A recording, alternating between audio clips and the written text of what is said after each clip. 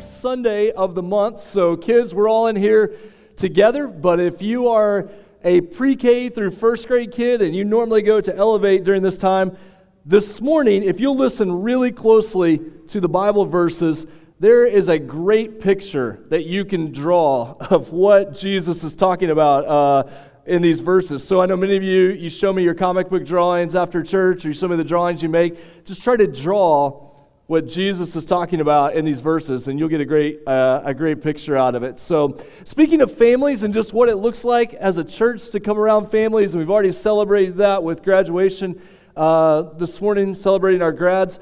Jim wanted me to mention that on Serve Day, on May the 19th, we have an extended care option for our little ones up through 3 years old. And so if you're going out to a project and you have little ones and they want to be here at the church, if that's a help for you, there's care up through 3 years old, which also means we need some additional people. Your service that day might be staying here and caring for those little ones who are here on campus. And so if you can help out in that way, that's a great way to be able to serve that day. So we want you to be aware of that.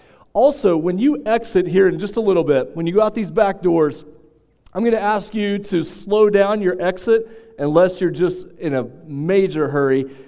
Look at the tables off to the side. Our graduates put together tables of their life, their pictures. I've probably told you the story about my youngest brother. So I'm the oldest of three. For my youngest brother, when we got ready to make his senior poster at church, my mom couldn't find any baby pictures of him because he was kid number 3. So she had to use a picture of one of the rest of us because when you're kid 3, there's no pictures of you. So his senior day poster at church didn't actually have his baby picture on it. We were standing in for him. But be sure you go out to those tables and look at all the ways that God's been at work in our families. Here's the other thing that I want to point you toward, though. As you exit these doors, if you'll look to the left, there's a table with these booklets on there.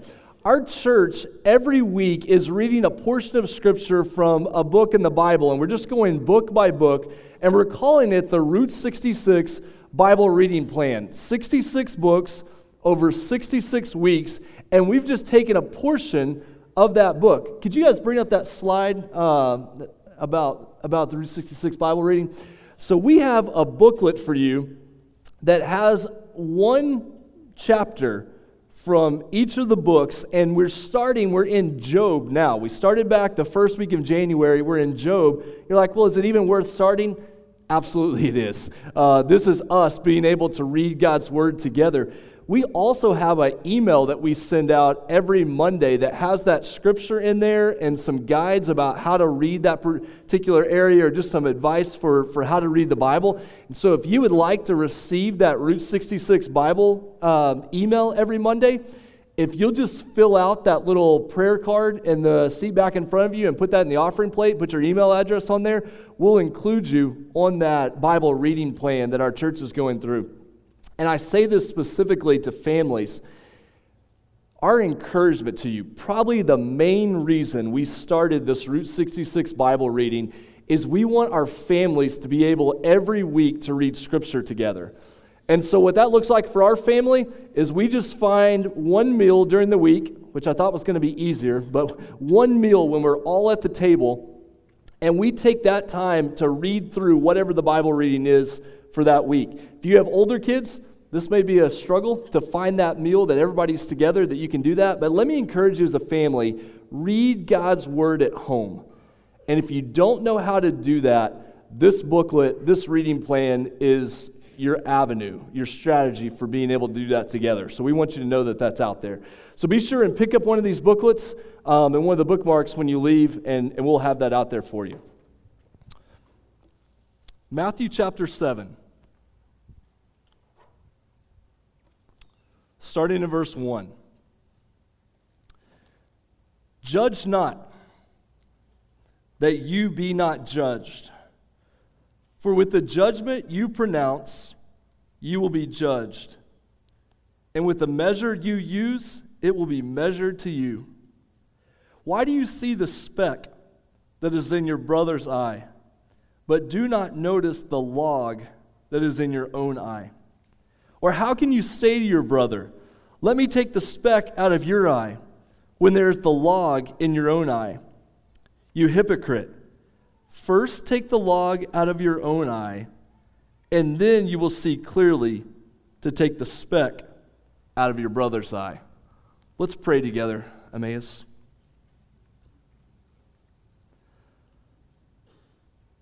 Father, thank you so much for your kindness, your compassion toward us, the hope that we have in Christ. God, I pray that this morning that our hearts would be soft toward your word. God, thank you so much for how you bring us together as families and how you give us the gift of a church family. God, that we are not in this alone, and how our worship of you should impact the way that we treat one another. God, I pray that you would transform our lives so that the words that we say to one another, how we treat one another, would show your love and would be a great picture of that love to the world around us. And we pray this in Jesus' name. Amen. So you may not know the name Roland Stewart, but if this morning I could have found a rainbow clown wig and I was holding up a poster that said John 3:16 on it, you would know who Roland Stewart is. If you see video of sporting events from 10 years ago, well, probably longer than that, closer to 20 years ago, there was usually a guy who found his way in view of the camera, and he was wearing a rainbow-colored clown wig, and he was usually holding a poster that said John 3:16. Sometimes he would switch it up and it would say Jesus saves, but most of the time it said John 3:16. Now, Roland Stewart's story does not end well. He ends up making some terrible life decisions, and turns out he has all kinds of mental health problems that he's dealing with. But people came to recognize his rainbow wig and his John 3:16 poster. And in many ways, if people are not associated with church, maybe they don't have much background growing up in church or not much knowledge of the Bible, they do recognize John 3:16. And we're going to get to John 3:16 at the very end of our time this morning. But here's my proposal to you. If you wanted to wear a clown wig and hold up a poster with a Bible verse on it that was the most popular, famous verse in our world today, I think it's Matthew chapter 7, verse 1. The most popular Bible verse in our day, I think, is Matthew 7:1. Here's what it says. Matthew 7:1 says, "Judge not, that you be not judged." Even if someone has not grown up in church, doesn't have much connection in church, maybe doesn't really care anything about religion or Christianity, they can tell you that Jesus said, "Judge not," which means stop judging them. And in many ways, judge not is the perfect motto for the world that we live in. I can do whatever I want. It's none of your business. You can't tell me what to do. The worst thing that you can do in our world is to tell someone that what they're doing is not right or doesn't match up with what you think is right. That is the absolute worst thing that you can do. But here's the deal. This idea of judge not, this morning, it's not the culture's problem. It's not the government's problem. It's not your neighbor's problem. This morning, we have to think about what judge not means for us. What does this verse mean right here in our lives? Why would Jesus speak to the people and say, judge not? When most people hear this verse, they think it's none of your business, or you can't declare something wrong, or you can't make a judgment about my life. But we're going to find out that that's not exactly what's being said here. Jesus calls us to be discerning. Jesus calls us to make judgments. The question is, how do we learn to make judgments without being judgy? How do we not do what's so dangerous in our world? What do we do that we're called to do by Jesus? Let's look back at this verse again and think about this. When you look there in chapter 7, verse 1, and it says, judge not that you be not judged, what we have to catch is this is not the first time Jesus has said something like this to the people in the Sermon on the Mount. He has 3 statements very similar to this that have come before, where he says, do not lay up for yourselves treasures on earth. And then at the beginning of chapter 6, he says, do not practice your acts of righteousness before others. And now he's going to say, do not judge. So he's been laying out for them these things. Don't do this. But in order to understand what he's telling them, we have to make sure we understand these words correctly. Because last week we talked about do not worry or do not be concerned. Well, that doesn't mean be apathetic and careless. There's a good kind of worry, but there's also a bad kind of worry that takes us away from the things of God. This week we have to realize when it says do not judge, there's a positive meaning to that word, and there's a negative meaning to that word, and it depends on how it's being presented. The positive meaning means be discerning. And that's exactly what Jesus tells us people to do. We are supposed to make discernments. We are supposed to make judgments. But what we are not supposed to do is to condemn, to criticize, or to play God on someone else's behalf. When Jesus says, judge not, he says, do not set yourself up in the place of God for someone else. It's not your place to condemn a person. It's not your place to decide on what basis that person will stand before God. That is God's role. He is the judge. Why is this so important? Because of the second half of that verse. The second half of that verse where it says, judge not, lest you be judged. This is a moment where those of us who have a love for grammar, this becomes very important. That slide there that says, judge not, that you be not judged. In grammar, that is a passive verb, meaning something is being done to you by someone else. You're not the one acting. Someone else is doing the action. So judge not, don't judge others, so that you will not be judged. Judged by whom? Well, other people, sure, don't be judgy, because if you are, it's going to come back around on you. That's one of the senses. But the main idea is don't play God for someone else, because remember, you too will be judged by God. Judge not, that you not be judged by God. Condemn not another person, that you not be condemned by God. Most of the time that we see these passive verbs used in the New Testament, or really anywhere in the Bible, it's a divine passive. It's God is the one doing the action that's not seen. James chapter 5, verse 9, do not grumble against one another, so that you may not be judged. Behold, the judge, capital J, is standing at the door. And the reality is, we see this all through the Sermon on the Mount. We see this all through the New Testament, this idea of be careful how you treat others, because how you treat others is going to reflect what you really believe about God. Let me show you some examples of this that are just kind of bullet pointed up here on the screen. Matthew 5:7, blessed are the merciful, for they shall receive mercy. From whom? From God.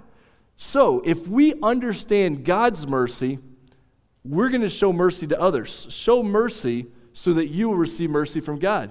For judgment is without mercy to the one who has shown no mercy. If we don't show mercy to others, it means we really don't understand what it means to receive mercy from God.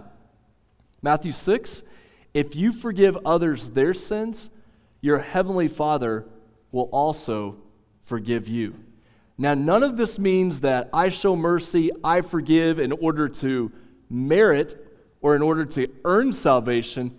What it means, though, is if I really understand how merciful God is and that He alone stands in the place of judge, then I will not judge others. I will be merciful to them because I understand my relationship with God. Which takes us to verse 2.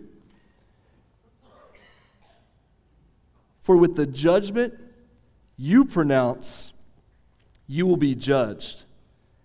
And with the measure you use, it will be measured to you. What about this idea that the way I judge others is the way I myself am going to be judged, would I be able to stand up under judgment if that same measure was used against me by God? What are the dangerous measures that Jesus is talking about?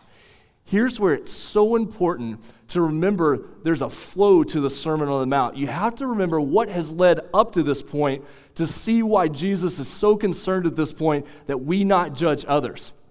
Because back in chapter 6, Jesus says, be careful about showing off religiously for other people. Be careful about making a religious appearance, just going through the motions, doing the things, but your heart is not right before God. Be careful about living for the things of the world, thinking that accumulating a certain number of possessions or treasures will make you right before God. The dangerous measures are when we judge someone, when we make discernments about someone based purely on outward appearance or based purely on the amount of money they have. Now, we would say, come on now, we would never do that. We wish we would never do that. But this idea that you see someone and they don't look the way you think a religious person should look, or you see someone and they're struggling financially and we're triggered so much to think they must not be right with God. And we say, man, where does that come from? Where did those ideas come from? It comes from not having a proper understanding of how God views us. And the most dangerous portion of this, especially in our lives, and if you've grown up in church, you probably battle this like I do so much. These outward acts of righteousness. Here's what this looks like. So I judge someone else's standing before God based on how well they play the church game. So I judge someone else's relationship with God based on these outward works of righteousness, not ever wondering what's really going on in that person's life. And who hasn't made a mistake before where you've looked at a person's life and you've misjudged the book by the cover? Or you've said, you know what, that person's not really a follower of Jesus because they don't do X, Y, and Z, and then you realize that X, Y, and Z are actually rules that we put up, never anything that God spoke about. And so the danger is, on what basis do we make judgments? On what basis are we discerning? Because remember who Jesus is really battling against here? It's these Pharisees, the hypocrites who look great on the outside, but inwardly their life is a mess. Jesus says, you especially, you church kid, you people that have been around religion, be so careful how you judge, because with the measure you use, it will be measured unto you. What are these first two verses about? These first two verses are about the idea that how we view God is going to impact how we treat others. How we treat others reveals more about our beliefs and our relationship with God than we often want to admit.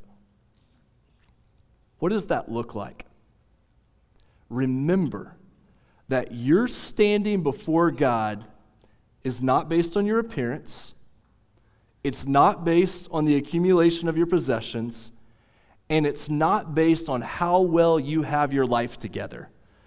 That you check off all the religious boxes, that you know how to do the works of righteousness, that your family shows up at church, that you do whatever the case might be. Our standing before God is purely on the basis of the hope that we have in Jesus. And so when we realize that, do you know what it does? It sets us free to love other people in the same way. Because when I understand that my hope is only possible because of the mercy and the grace of God, I'm going to be merciful and gracious to others, being careful not to judge them on things that are not important before the Lord. Now the question is, how do I do this? So judge not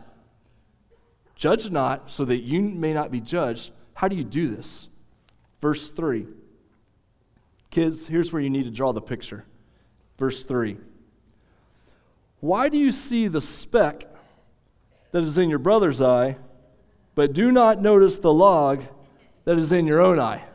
That's awkward. I knew that was going to be awkward. I even practiced it, but it was still awkward when I practiced it. So what would it mean to walk around like this and to say, hey, I think you've got something in your eye? You're like, man, that's just ridiculous. And that's exactly the response that Jesus was going for, because how many of us have walked around like this with a huge log in our eye, and we think it's our job to be the moral police for the church or the fault finders, when all along we have a huge log sticking out of our own eye? What's going on in that verse? The first thing to notice is kind of there in the middle. It's talking about your brother's eye. Man, that was dangerous. Yeah, I now got a speck. Yeah, I went from a log to a speck. Thank you, Miss Faye. That was part of the illustration as well, just the accidental part. So, that's funny. So the middle part there, brother's eye. This is talking about treatment of other believers. It's bad enough that you would speak this way, that you have a log in your eye and be judgmental to another Christian. Think about what we look like with a log in our eye when we're going around finding all the faults with our neighbors and our coworkers who are not followers of Jesus. What kind of impression does that make on someone about what it means to know and follow Jesus? What do we do toward them? We speak peace, we pray for them, we share the gospel, we display a life that is humble, that's merciful. We want to do that, but Jesus is talking here about how we treat one another. Why do you see the speck? That word in Greek is a word that simply just means something that is insignificant. You could even get close to the word unimportant. So I have a log in my own eye, something huge sticking out of my eye, and I notice something in someone else's life that is frankly insignificant and unimportant in the big scheme of things, but I think it's my job to go and point it out. What should you do instead? Well, verse 4 says this. Oh, actually, you know what? Before we get to verse 4, let me say one other thing. Let's skip something here. Why would Jesus use this type of language? One reason is, remember what his earthly father did for a living. He was a carpenter. Jesus grew up around this idea that you might have a piece of stone or you might have a piece of wood in your eye. He was familiar with this type of living. He's speaking about something that he knew about and other people would know about. But on top of that, there are some key verses from the end of chapter 6 that I think tells us why Jesus uses this illustration. They come from chapter 6, verse 22 and 23. A couple of weeks ago, in fact on Easter, we talked about how the eye is the lamp of the body. So if your eye is healthy, your whole body will be full of light. But if your eye is bad, your whole body will be full of darkness. If then the light in you is darkness, how great is the darkness? If you weren't with us on Easter, we talked about how in the ancient world, the eye was considered a portal of light into the body. It was how light came into the body and it changed the way you live. If you have this in your eye, how much light is coming into your body? None. It's not happening. And so when you have a log in your eye, your body, your life is not able to be filled with the light of God, and so it impacts the way you live. And so part of the reason that Jesus begins chapter 7 with this speck and log imagery is because he's connecting back to what he said in chapter 6, verses 22 and 23. Now let's get to verse 4. What do you do in verse 4? How can you say to your brother, "Let me take the speck out of your eye," when there is the log in your own eye? You hypocrite. A hypocrite is someone who acts one way in public on the outside, and internally in private they're doing something completely different. So you hypocrite, first take the log out of your own eye. So what does Jesus say? He says, before you can understand how to be discerning and treat others, you have to check yourself. You have to ask, is there a log in my eye that needs to be dealt with? And here's the bad part about this. we don't always realize how embarrassing it is that other people are able to see these things and we're not able to notice it. Because funny enough, if you do this often enough, you kind of get used to it. Or you're like, that's not a log, that's just an accessory. Like I just carry it around with me. Like it's just part of my life. You know what we say? We say things like, that's just who I am. That's just who I am. I just have that. And man, the danger in that, because of the way that it clouds our vision, because of the way it keeps us from being filled with the light of God that is there. When you get something in your eye that needs to be dealt with, how do you handle that? Well, oftentimes, the first place you go is to a mirror to look, and you do that awkward thing where you try to pull your eye down to see, what's in there. How did that little eyelash get in there? How did that speck of dust get in there? This idea of looking in the mirror is so biblical because it comes right out of James chapter 1. So when I have something in my eye, how do I notice it? How do I know it's there? The first way is by looking in the mirror. James chapter 1, verse 23. Anyone who listens to the word of God, but does not do what it says, is like someone who looks at his face in a mirror, and after looking at himself, he goes away and immediately forgets what he looks like. Can you imagine looking at yourself in the mirror in the morning, and there's a huge beam sticking out of your eye, and you think to yourself, hey, I should take that out before I go to work, or I should take that out before I go to school, and then you walk away from the mirror and you forget it. Would we do that if we had something in our nose? No way. Like, you deal with that before you go out in public. You handle that. We have a log that's sticking out, and we look at it and we say, hey, you know what, I should do something about that, and then we walk away and we forget it. Verse 25. But whoever looks intently, and man, this is such a great phrase that comes next. Whoever looks intently into the perfect law that gives freedom. Never forget that about God's word.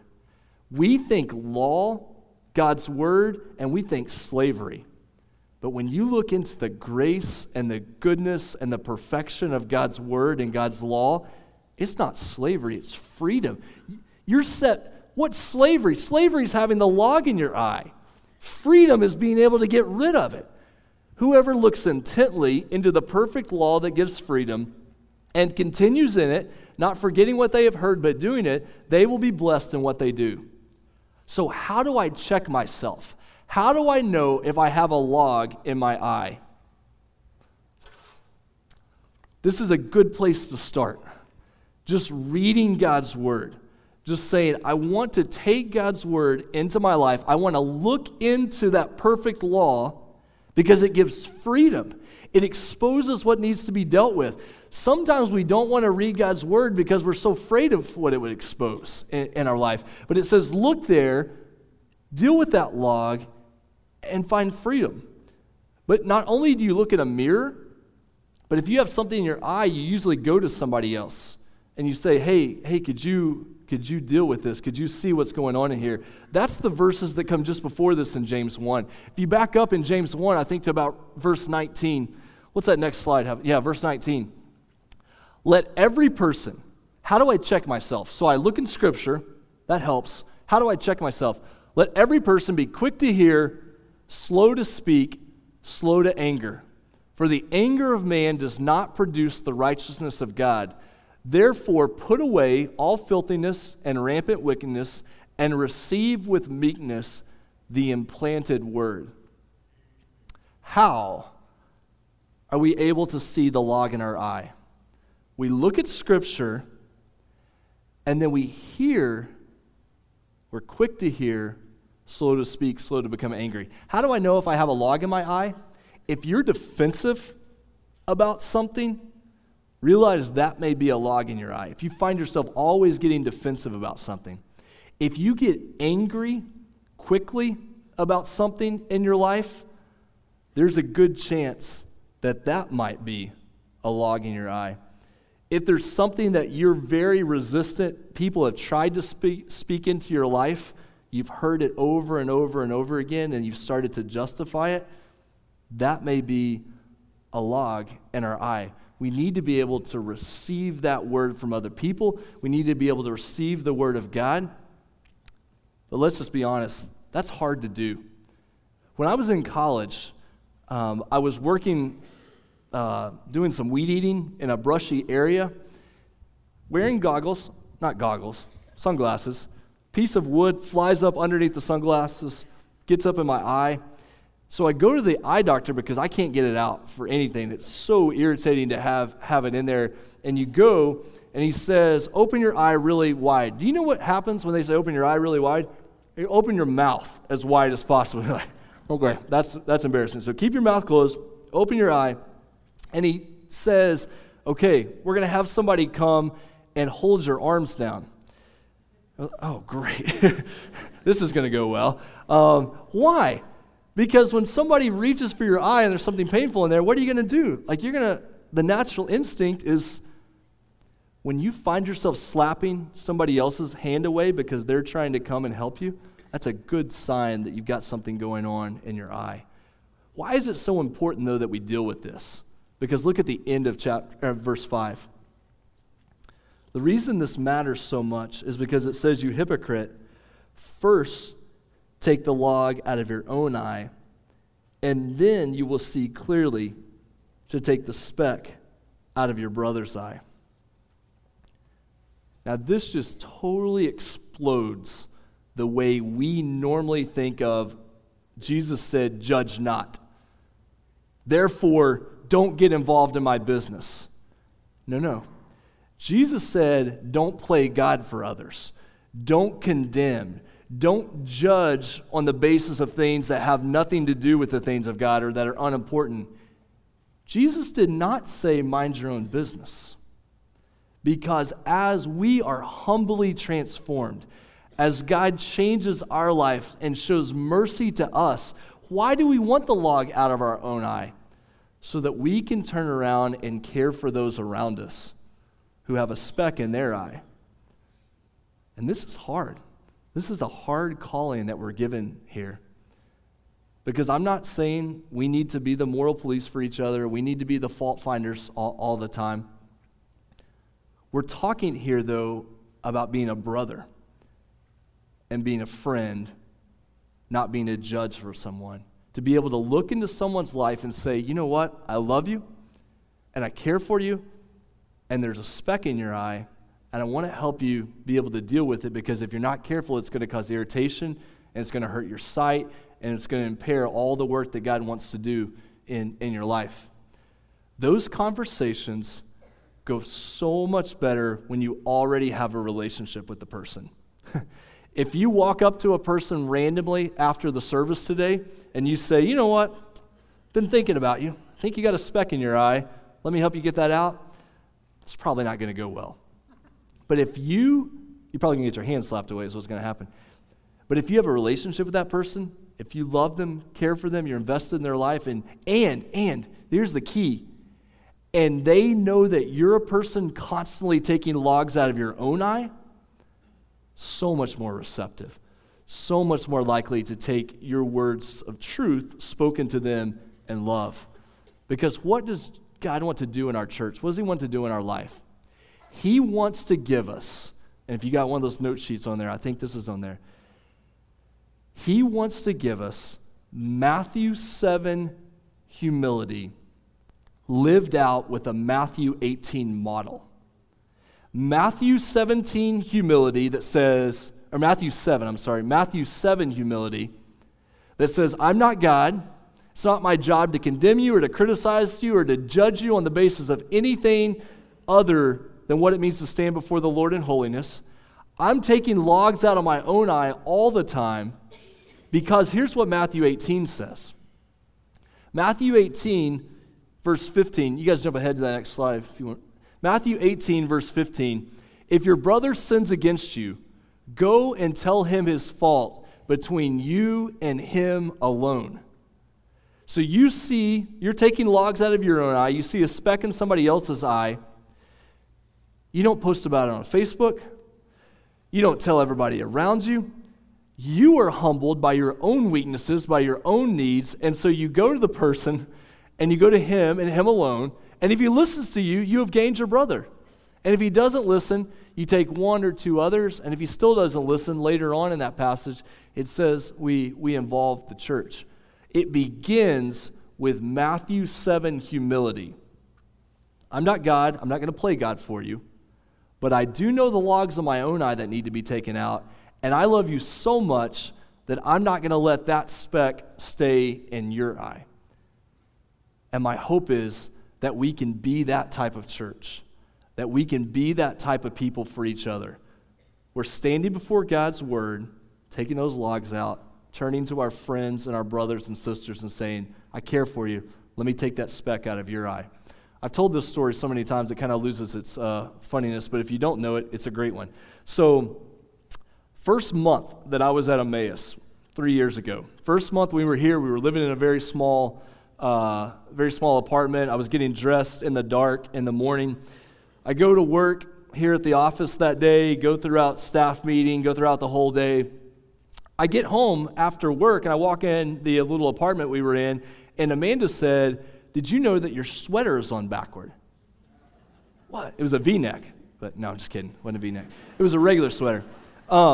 Did you know your sweater was on backward? What?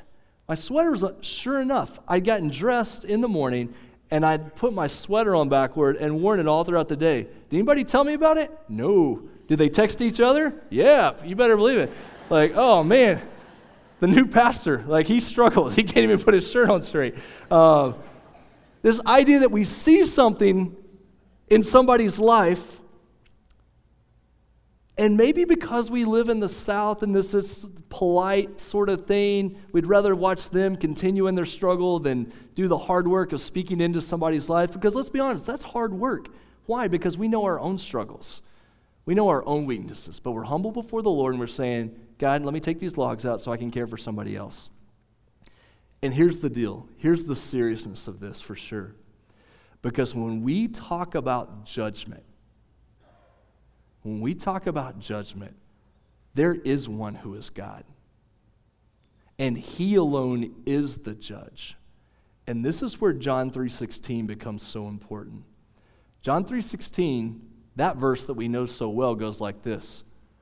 For God so loved the world that he gave his one and only Son, that whoever believes in him shall not perish but have eternal life. Here's the incredible thing, though. Did you know that the verses that come after that connect exactly to the verse we've talked about this morning? Because verse 17 goes like this. For God did not send his Son into the world to condemn the world. That's the same word from Matthew chapter 7 for the word for judge. God did not send his Son into the world to judge the world, but to save the world through him. It gets more difficult in verse 18. Whoever believes in him is not condemned, is not under that judgment. But whoever does not believe stands condemned already because they have not believed in the name of God's one and only Son. If you are here this morning and you are not a follower of Jesus, or you've really struggled with this idea of Christianity, there's a good chance that the reason you've struggled is because you've been judged by someone else. You felt criticized, you felt condemned, you felt that someone was judging you, and you've not wanted anything to do with that. First off, let me say, that's probably true, and I'm sorry about that. That is not what we are called to do. But what we do need to speak clearly about is that every one of us will stand before God as judge. Every one of us will stand before God as judge. And the question is, will we stand on our own merit, our own abilities, our own strength, or will we stand before God as judge as one who has trusted in Jesus Christ for salvation? And so Jesus very clearly says, judge not.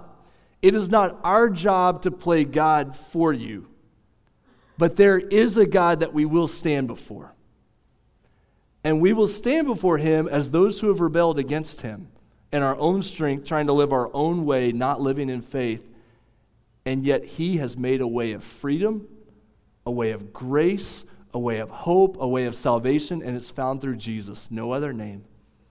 And so this morning, I know you've been hurt in the past by Christians. There's very likely been times that you've been judged. But this morning, I would just call you to trust in Jesus, the one who did not come to judge you, but to make a way for salvation. And if you've experienced that, we should be the least judgy, most loving, most caring, most hope-filled people in the world. And we do that because we look to Jesus. Let's pray together right now. Here in just a minute, after I pray, we're going to stand and sing a song about this hope that we have in the name of Jesus. During that song, we pass our offering plates around so that we can turn in those response cards about God's work in our life. But during this last song, if you say, you know what, if I was to stand before God right now, I don't know what he would say. I don't know what I would do if I was standing before the Lord right now.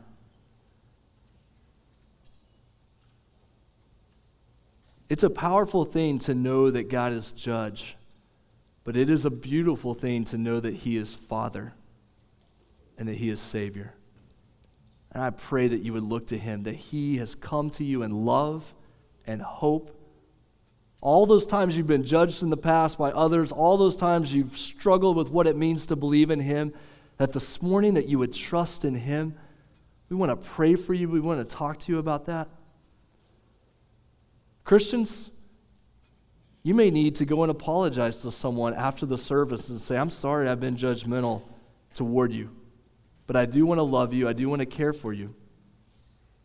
Prepare your heart that someone may want to come and speak to you about a speck that's in your eye, that your heart would be soft toward them, that you would see them as a friend, as a brother and sister in Christ. God, our hope is in Christ, no other name. We are humble before you. God, we want to be merciful and loving to others because you are so merciful and loving to us. We pray this in Jesus' name. Amen.